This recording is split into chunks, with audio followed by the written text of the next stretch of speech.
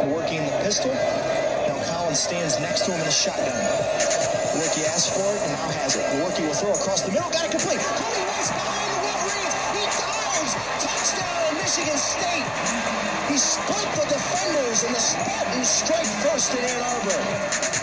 This is Spartan Red Zone, your source for the best MSU and college football analysis, picks, banter, and anything else going on in the college football world.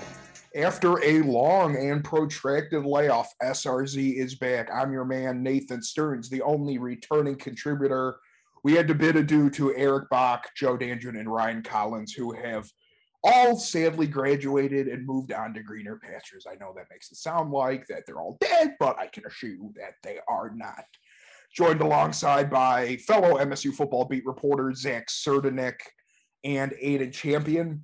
Boys, how do you like the Holiday Inn in Indy? This is quite nice, ain't it? Solid, for sure. Right across the street from the stadium, just perfect. Got the nice hot tub, too. That was clutch last night and tonight. We're fresh out of the pool, so we're feeling good. Yeah. I don't know, and I also like that, like, you open the door and there's the vending machine right there. That's like the Sprite machine has been beckoning me all night. Yeah, but it hardly has anything in it. Yeah, that's true. I tried to get a lemonade earlier and it was like sold out, and I was like, bro, I already put my money in. Right. I had to get a water. Still wasn't as good as the food we got today at the Big Ten Media Day. Some really good chicken tenders, Sweet Baby Ray's barbecue sauce. Can't beat it. Can't mess up chicken tenders. But based on what you heard from MSU head coach Mel Tucker today, too, you would think that you couldn't beat Michigan State either. Sounded very confident, very, very confident in his 2021 Michigan State Spartans. Honestly, obviously on the same day that they announce the transfers. You can't really ask about the transfers until they're announced, and they're announced on the roster during the second half of Media Day. What did we think? Were there any initial surprises based on what he said or the roster or anything like that? I think Angelo Groves being moved to safety was a little bit of a surprise, but based on how everybody talked about him, like, they seem really confident with him in that safety position. And so that's something that I think will be a big thing to watch going forward with this Michigan State team in that secondary and how that defense kind of shifts together, but just overall, how the team comes together. And that was kind of the theme today, was coming together, togetherness. Tucker mentioned over and over again when talking about this team when you add that many new guys to a roster like this. Well, as much as Tucker gets asked about the transfer portal, I probably heard him say it 5 times since the spring that he always says we at the end of the day, we start from high school. We build up, just like NFL relies on the draft. That's their main focus. They build up from the high school ranks. And he likes to really pound at that statement when, in reality, they've gotten a heck of a lot of recruits this year through the transfer portal. So, I don't know. Yeah, he says that almost as much as the term meat and potatoes and Michigan State not being a French pastry school. Like, when you look up the word coach speak, I'm just going to go on a little side tangent here, there would be a picture of Mel Tucker. Like, love the guy dearly. Like, anybody who's ever been around him will say that you'd run through a brick wall for him. Like, the guy comes across as a very genuine guy. But as a media member, it's like, you know exactly what we want from you. You've been doing this long enough, but you're purposely going out of the way so that we get absolutely nothing. We know that you talk about culture. We know that you talk about toughness. We know that, you talk about making the right habits. Give us something else. He said today, it was kind of funny. He said today, somebody asked him something, I don't remember what it was, but they were talking about how much he knew about his team. And he was basically like, I feel like I know everybody on our roster. I feel like I know where everybody's at. I know what you want to hear. I know what the fans want to hear. You want me to tell you how many games I think we're going to win. You want a win number, and I can't give you that because I don't know. The goal is to win every game on the schedule, but we'll see if that happens.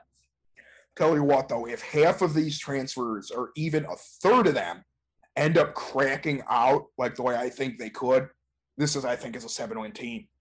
I mean, you look at the roster top down.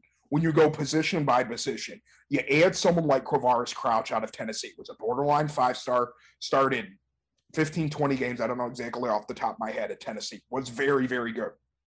You had Kenneth Walker, 13 rushing touchdowns last year. That was tied for 10th in the country. Michigan State as a team runs for 2 touchdowns, one of which was a jet sweep to Tyler Hunt. And the other was Peyton Thorne, right?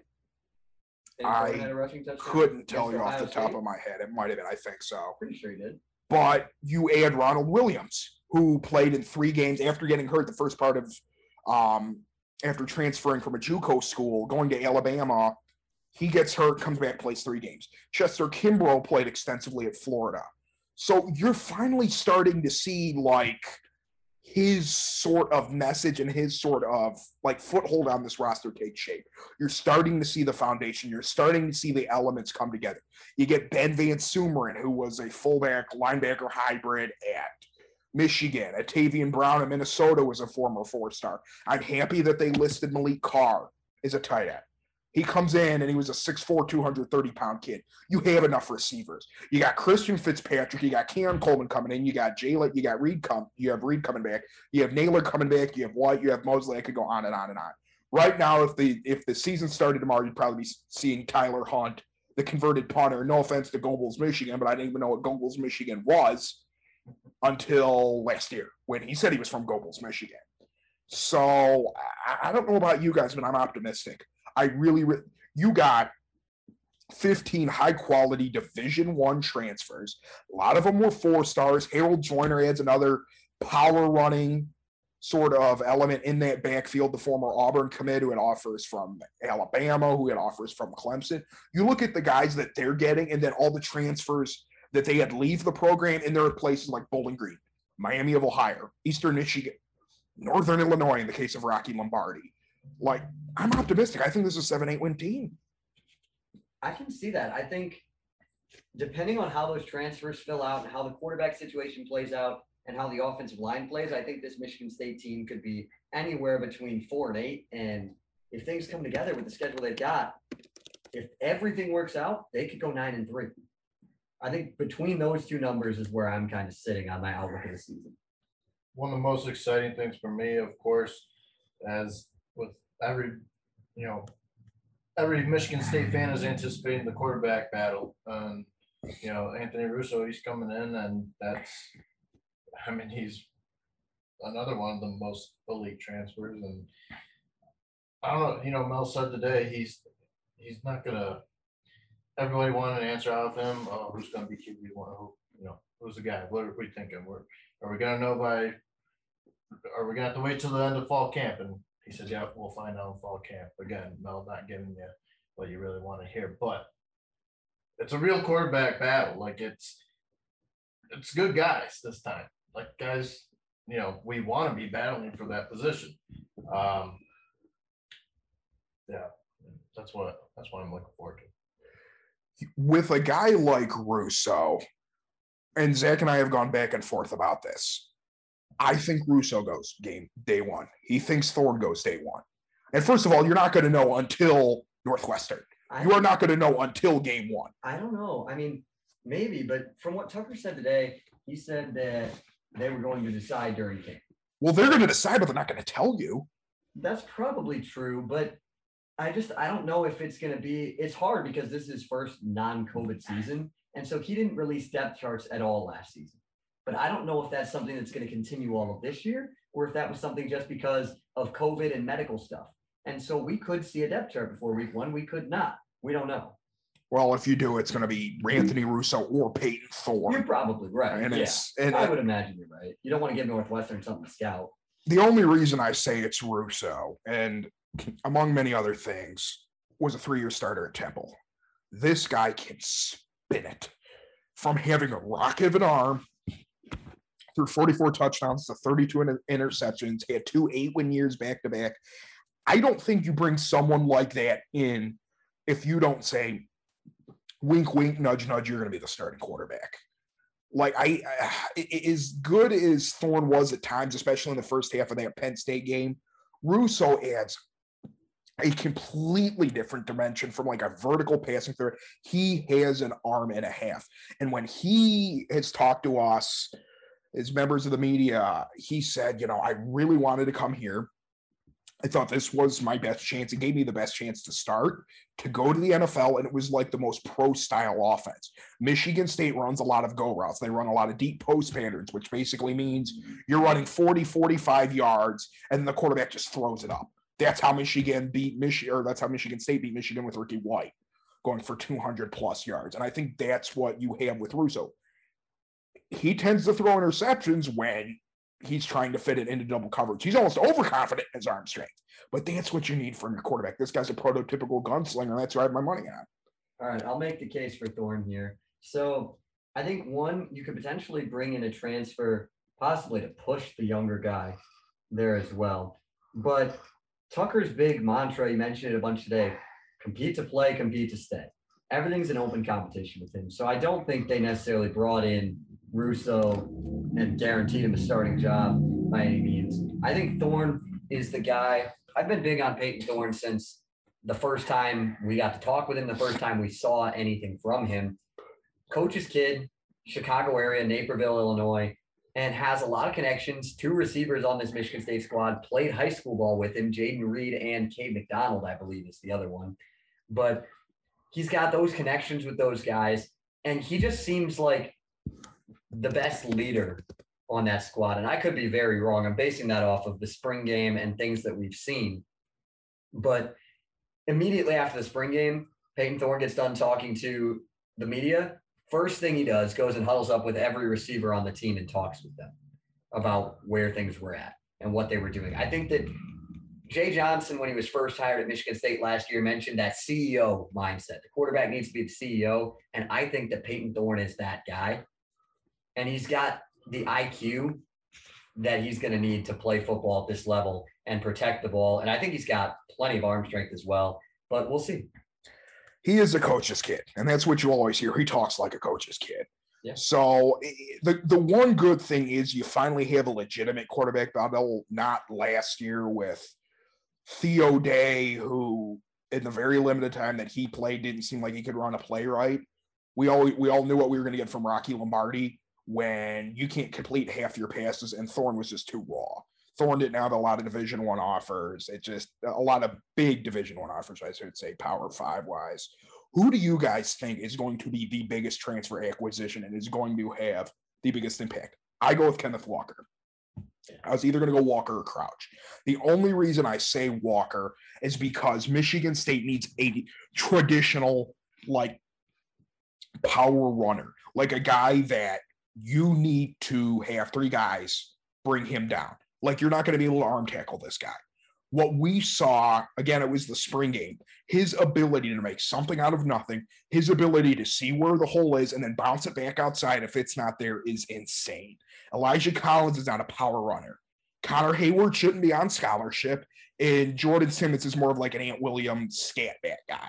They finally have a guy who just runs through people.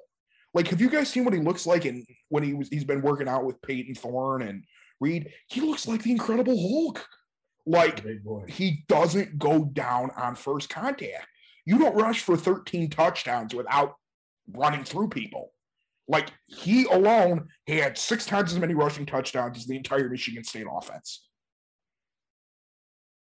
I would say Walker as well. I mean, he was tied for 3rd in the ACC in rushing touchdowns last year. And what Michigan State needs is guys, like you said, who are going to punch it in. I mean, too many times they had to, settle for field goals, and we're getting held up short in the red zone. And, Walker very well might make that difference. So I think Walker is probably the clear answer here. So I'll give an underrated one in a second, but I also want to say a guy that it will be nice to see if he remains how he was in the spring game is Elijah Collins back to 2019 Elijah Collins form. Because he talked about his struggles with COVID-19 and that really affecting him last season. And he said he felt like he was back. Boy, did he look back in the spring game. And if you can add those 2 plus Harold Joyner, that running back room is going to be really, really deep. But I'll go with a sneaky one defensively. And I'll say Ronald Williams. That was a guy that Xavier Henderson talked a bunch about today. A guy that was at Alabama, as you mentioned, and has just that length at cornerback that's really going to help them, as well as quickness. I mean, Xavier Henderson said he can run like the wind. And that guy can move. And if he has the length and can move like that, that's something you really want to see, because Michigan State, when it was really good, it was the defense. it was the D line and the trenches. Their run defense was phenomenal, but it was the no-fly zone, and they're trying to get back to that mantra. And I think that these transfers coming in on that secondary are going to really help with that. Nothing, and I will say this every day, and as I've said on SRZ time and time again, they don't go anywhere without having a competent offensive line. And when I say competent, I don't mean the 2019 Dallas Cowboys. I mean average. That's all this team needs, I think, to make a bowl game. Other than offensive line, do you look at a position on this team and say, okay, they're awful? No, I don't think you can. You added enough at linebacker. You added enough in the secondary. You have enough at receiver. You have two decent guys at quarterback, one of whom had a good winning record at Temple and threw for over 6,000 yards. But the bottom line is, if the year starts tomorrow, you're probably running out 4 starters from a year ago. Kevin Jarvis, Matt Carrick, J.D. Duplain, and Nick Samick slash Matt Allen. Yes, this position group specifically has a lot of experience, but not all experience is good experience. Time and time. If you go back 4 or 5 years, Michigan State's 117th, 150th, 113th in points per game and yards per game. They even finished above 95th and averaged more than 24 and a half points per game since 2015. I mean, it's been a bleep show. It's been awful. And, like, I'm sorry if the thought of Matt Carrick and Kevin Jarvis and Matt Allen trotting out week 1 doesn't make me want to beat my head in through a piece of drywall. Like, get somebody else in. I want Horst to play. I mean, Arcuri at times last year was a human turnstile. It just, I don't think they did enough in the portal on the offensive line. You got one guy. You got one guy for a position group that was as bad, if not worse, than the corners. At least at the corners last year, you had Kalon Gervin and Angelo Gross playing competent ball. At linebacker last year, at least you had Noah Harvey and Chase Klein at times playing competent ball. Who on the offensive line last year was competent other than Samac and Duplain at times? And you got one guy. And none of the freshmen coming in are really going to be able to address anything. Boyd's still too young and raw, and Vandermark and all these other guys just now got on campus. They're not going to play. They've been on campus for 3 months. Do you trust Chris Kaplovich, though? A guy that has a very impressive track record, and you give him a full spring and a full summer. How much of a difference do you think he's going to be able to make with these guys? I trust him, but these are still Mark's guys. You're still not completely. You're still not completely buried the swamp. Yeah. What he did in Colorado, though, was really impressive in one season. Those weren't his guys. And he went out to Colorado and improved their rushing numbers and their line by a ton. Yeah, but they also weren't 118th out of 127 teams either. Like, you can't make a polished turd gold all of a sudden. There's only so much you can do. No, you're right. I was just asking a question. I was saying, like, how much of an impact do you think he's going to be able to have on these guys? Because you only have the roster that you've got.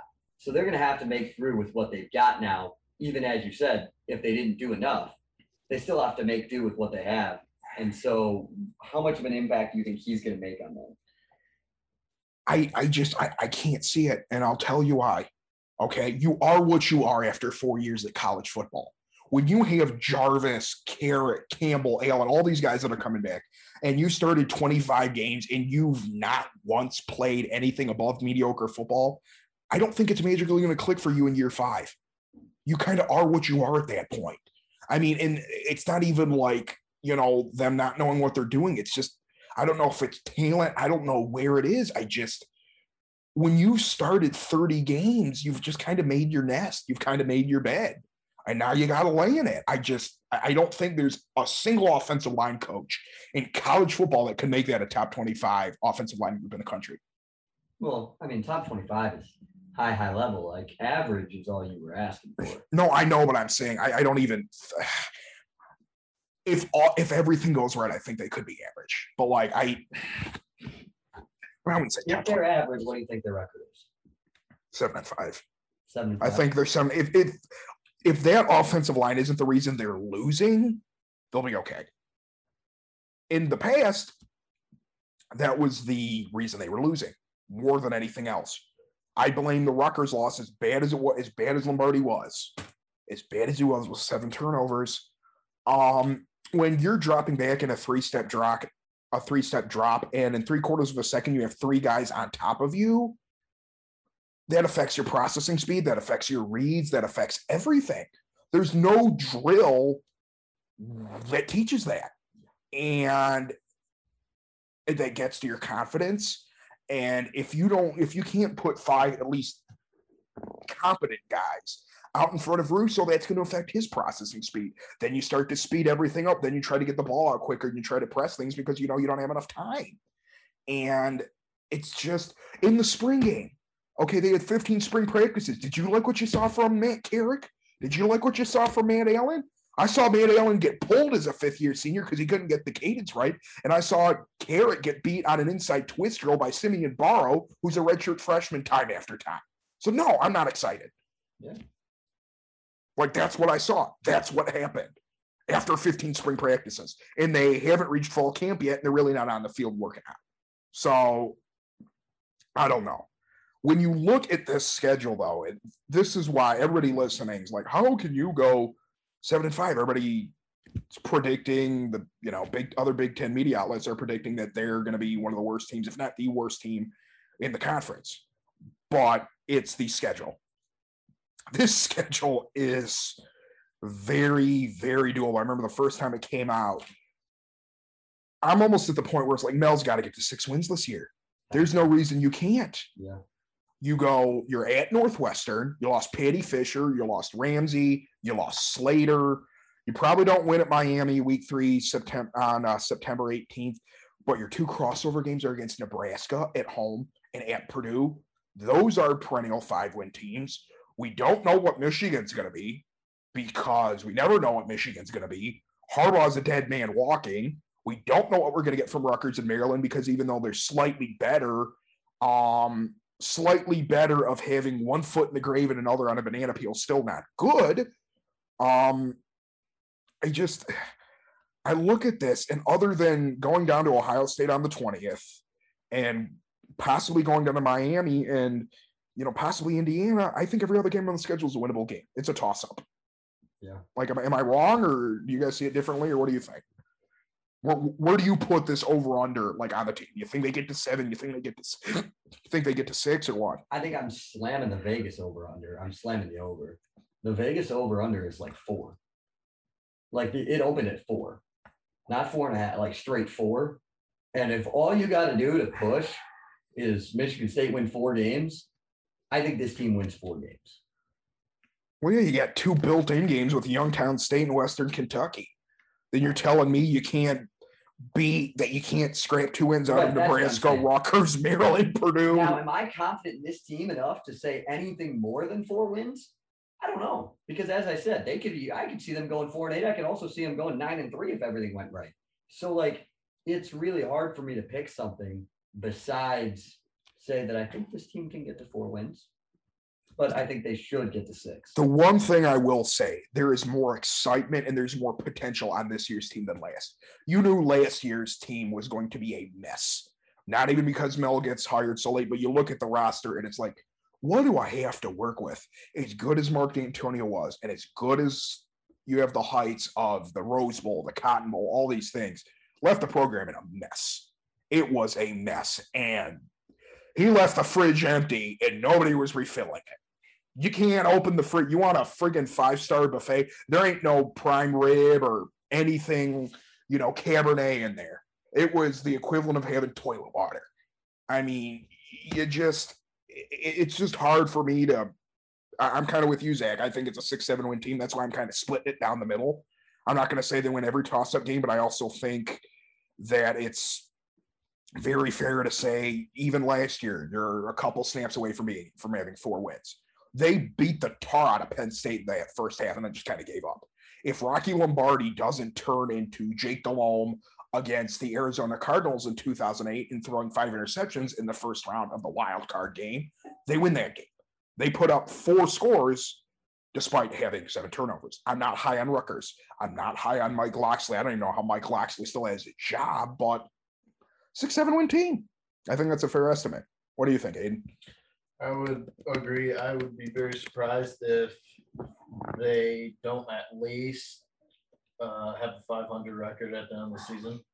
I mean, that's right now. I feel like that is the expectation, even though maybe the expectation is they need to be a 7-win team, but they're coming off a horrific season. They're in somewhat of a rebuilding stage, and so it's baby steps. And I'm at least 6 wins for me. It's got to be at least 6. And Tucker said today, he was up front with it. He was like, the days of a coach comes in and lowers the expectations and then a 4, 5, 6 year plan are gone. He said, you have to have success and you have to have it now. Like, he knows that you can't just come out and this Michigan State team, he can't afford for them to come out and win 4 games this season. Like, I feel like for him, you got to make a bowl game this year. I'm not saying that he'll be fired if they don't, but I'm saying that he's got a lot of excitement surrounding him right now in this area, and that will change very quickly if they go 3-9 or 4-8 this season. Well, because the conference is more wide open now than it ever has been. Well, we assume that Ohio State loses Justin. I mean, they're still going to be good, but you still lose Justin Fields. That's not something that's easy to replace. You will. I mean, we know Ryan Day will, but I mean, there's Alabama and Clemson lost their quarterbacks too, and I think they'll be just fine too. But at this point, no, he's not going to get fired. I mean, I know that. Right? Yeah. No, I'm not saying. But you'll start to hear the talking heads, and the seat's going to get a little warmer. Right. Exactly. Like, okay, you have to show incremental improvement in a rebuild. We don't need to get to Rome. We don't need to get to the top of the Coliseum by year 3. But you went 2-5 last year. Going 4-8 is not as much of is not an improvement. Last year's schedule was tough too. That was a tough schedule. You had Indiana. Even though Penn State wasn't, you had Indiana having a once in a 50-year sort of blue moon year. Ohio State's always going to be tough. Iowa's going to be tough. But you have 2 middling teams again as your crossover in terms of like road games. Playing at Northwestern and playing at Purdue are probably 2 of the easiest stadiums to play at in the Big Ten. Next to Illinois, next to Maryland, and then maybe next to Rutgers. There's no reason at all why this team can't get to 6 or 7 wins. But we're changing gears a little bit. Looking at the 2021 recruiting class, Antonio Gates Jr., the son of former legendary Los Angeles Chargers, former San Diego Chargers tight end Antonio Gates puts out his top 5. As of right now, Mel's doing quite a decent job on the recruiting trail. You got, obviously, Caden Hauser, who everybody thinks is going to be the second coming of Kirk Cousins. I mean, I think he's going to be good. He's as good of a 4-star as a 4-star. I mean, I know he's not technically a 4-star, but he's a 4-star. Yeah. He was a 4-star, and then before he commits, he magically gets demoted to a high 3-star. Well, isn't that the composite rankings? Like, yes. So I believe, isn't he a 24/7 4-star? No, he's not. He's not? Or composite, he was a 4, or composite, he's a high 3, and then the other one, I don't even know what it is. I think he's if I remember right, he's a 24/7 4-star. But he's a composite 3 because I think he's a 3 in ESPN's. Because I was gonna say 247 seems to happen a lot. But I could be wrong. I could be thinking Jack Nickel, huge get on the in terms of getting a tight end. It has been a long time going back to Trent Gillison, but I don't think anybody's really high on him. Where Michigan State's gotten a tight end, but he's getting outplayed by Tyler Hunt. He was getting outplayed by Tyler Hunt in the spring game. Hunt was running out the ones. Former Notre Dame commit, decommits from Notre Dame, but you look at the offer sheet. Nebraska, Northwestern, Oregon, Penn State, Purdue, Wisconsin. I mean, NC State, Louisville, Iowa, goes on and on and on and on. I really need to see Mel get at least 1 or 2 4-stars, I think, by the end of this recruiting cycle. Looks like Ryan Bayer is probably going to come here. It's between, I think, Michigan State and Kentucky. He's kind of gone back and forth with. And Alex Van Sumeren. the younger brother of current Michigan State, obviously linebacker, former Michigan linebacker, Ben Van Sumeren, and Antonio Gates Jr. You get those three, and right now 247 is projecting almost all three of those guys as a lock. You get 3 4-stars, Hauser, Jack Nickel, Malik Spencer, Quavian Carter, like high 3-stars. 6-star kicker Jack Stone. Yeah, by Chris Saylor kicking. I don't even know what that is, but that's an argument for another day. Right now, 247 has them as the 7th rated Big Ten recruiting class and 31st in the nation. It's not bad. Not bad at all. What do you guys think? I mean, I need to see, I know I said it, but I need to see Ryan Baer. I need to see, I'm tired of missing out on the 4-stars. You missed out on Andrew Anthony. It looks like Jaden Mangum, who is a really good 4-star athlete, is going to go to West Virginia. It looks like he'll be here. I just saw a thing today, though. He's supposed to come to Michigan State the day before his commitment thing. He's making a second visit to Michigan State. If I saw on Twitter earlier, I think 24/7 put it out. Kevin Thomas was a wide receiver from Philadelphia, was initially projected to go to Michigan State. Now looking at his profile, the Newman Goretti prospect out in Philadelphia is now projected to go to West Virginia.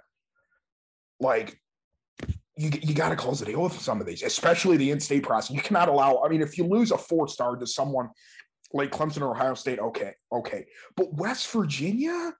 Like, what's so great? No offense. What's so great about West Virginia? Doesn't look like they're going to get Tatum. I think that, that ship has sailed. So the prospect is slowly going over. Like, there's only 3 or 4 stars left that you have a feasible chance of getting.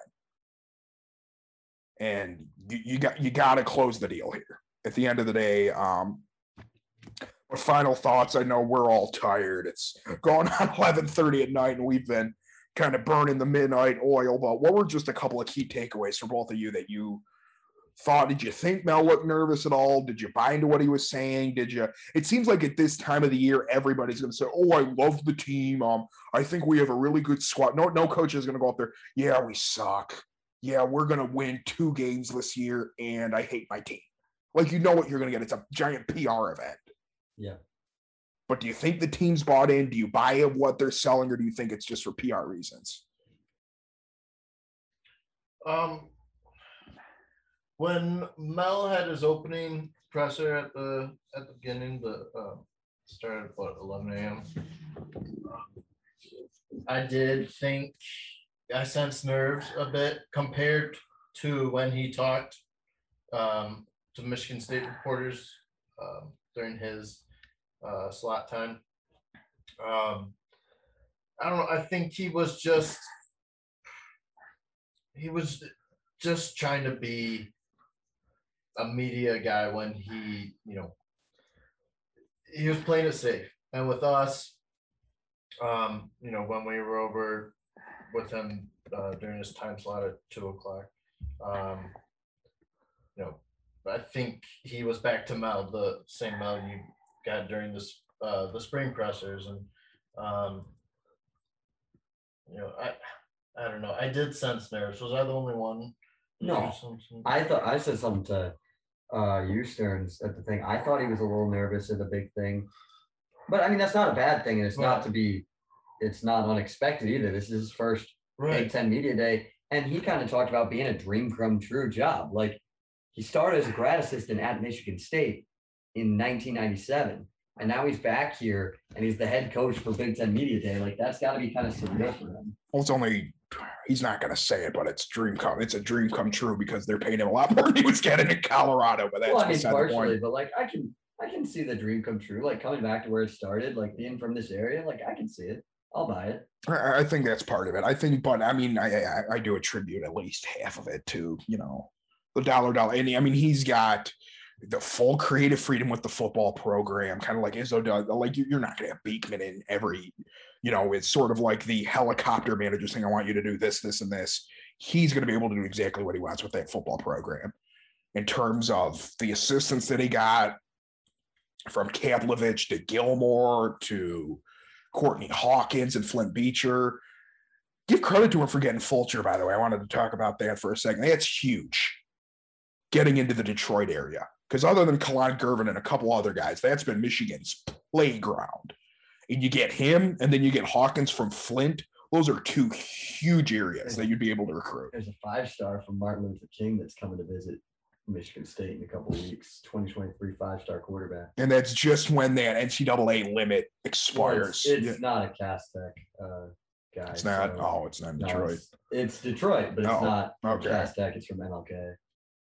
Man, I didn't sense the nerves, but I did sense I had to laugh when that there's a poor young junior journalist goes up there. Coach, you go 2-5 last year. What are you going to have to do to improve on the record? And then all the Michigan State beat writers just start chuckling. And I don't know who it was, but like there's a couple articles that led with that. And then Mel kind of chuckles and go, yeah, thank you for reminding me of that. Anybody over the age that would have asked that, he would have probably flamed, but it was because the kid was like 8 years old. And I mean, I guess it's somewhat a valid question. Like, how are you going to improve on last year? You don't necessarily like for a journalist, you don't necessarily want to word it that way. Like, you don't want to be like, you guys had a rough season last year. What are you going to do on that? But like, how are you looking to move forward to the next season? Like, that's a valid question. I mean, It's kind of like the whole debate when with that Duke student journalist that got roasted by Coach K for the way he asked the question after the thing where he said was like, he hasn't lost 2 straight now. How are you looking to rebound moving forward? Like, that's not. Coaches don't like when reporters are blunt, but when you're giving facts, there's nothing wrong with that. Yeah. Like when it's like, well, Mel, you were 2-5 last 2-5 last year, and you had one of the 10 worst offenses in Division I football yet again, and you were outscored 49-7 to Iowa and 28-0 and 52-10 and 39-24 and all these other lopsided games and 38-27 to a team that hadn't won a Big Ten game in almost 3 years. It's like, what would you call that? I mean, the kid was right, but I mean, I give him the credit for. And the other shout I wanted to give, once we start doing this regularly, there's always been like the Joey Ellis powerhouse like memorial frame of the week and all this others, for all the old Impact alums that precede me and who I worked with when I first got in here. Big shout out to the guy who asked that horrible question 2 days ago that said "Go Blue," and then he's back asking Schiano the first question of the day again. Like, you go, buddy. Don't let the world get you to. Is a Jersey boy myself. I was like, oh no.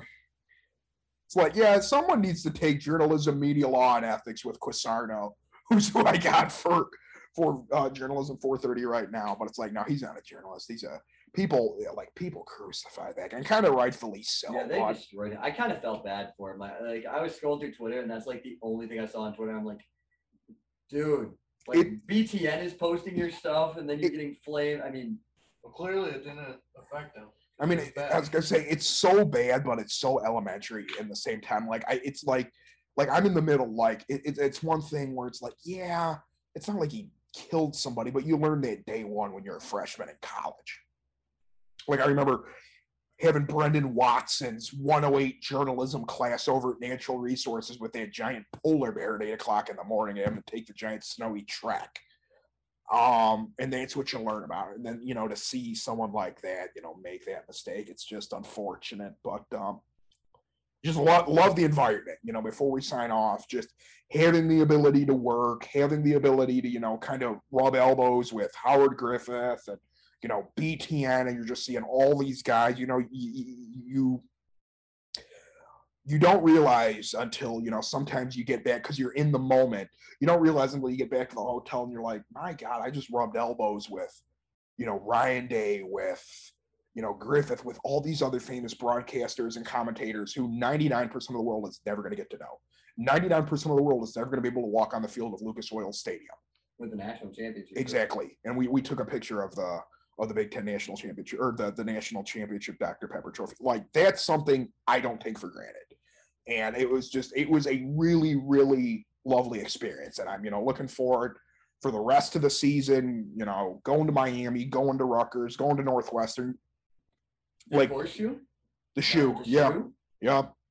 60. I mean, they might lose 60-10, but it's still 65,000 people and it's the shoe. I just hope that game, like, it would be a blast if Michigan State, like, if everything comes together, Michigan State's got a competent football team. and they are like say 6-3 or 7-2 going into that game against the undefeated Ohio State team, and we can go down there and it'd be like It's a 1-score game going into the fourth, something like that. even Yeah. that, just like if it's a good enough to get a night like a primetime game, and we're in a night game in Columbus, like that would be nuts. It's better than the noon o'clock. Yeah, thanks ABC. The noon kickoff for Miami. It like give me 7:30 at Hard Rock. That would be bleeping nuts. Yeah. I mean, holy mother of!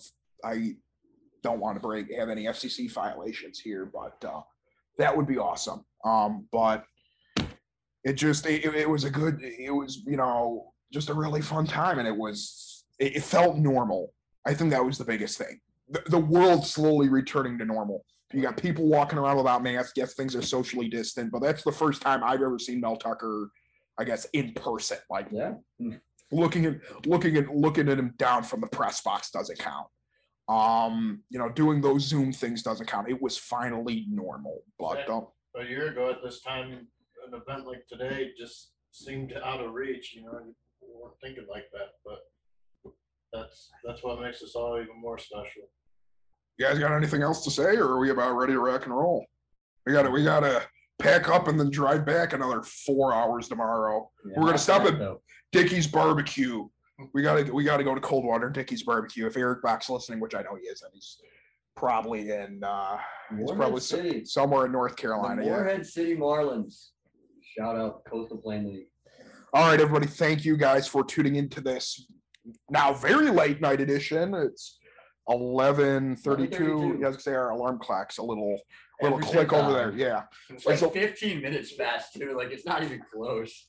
But thank you guys for tuning in. And as always, keep it tuned in to impact89fm.org, Impact89FM Sports, the Twitter account. And we will be sure to give you guys all the latest MSU news as we come in contact with it. Thank you guys and have a great evening.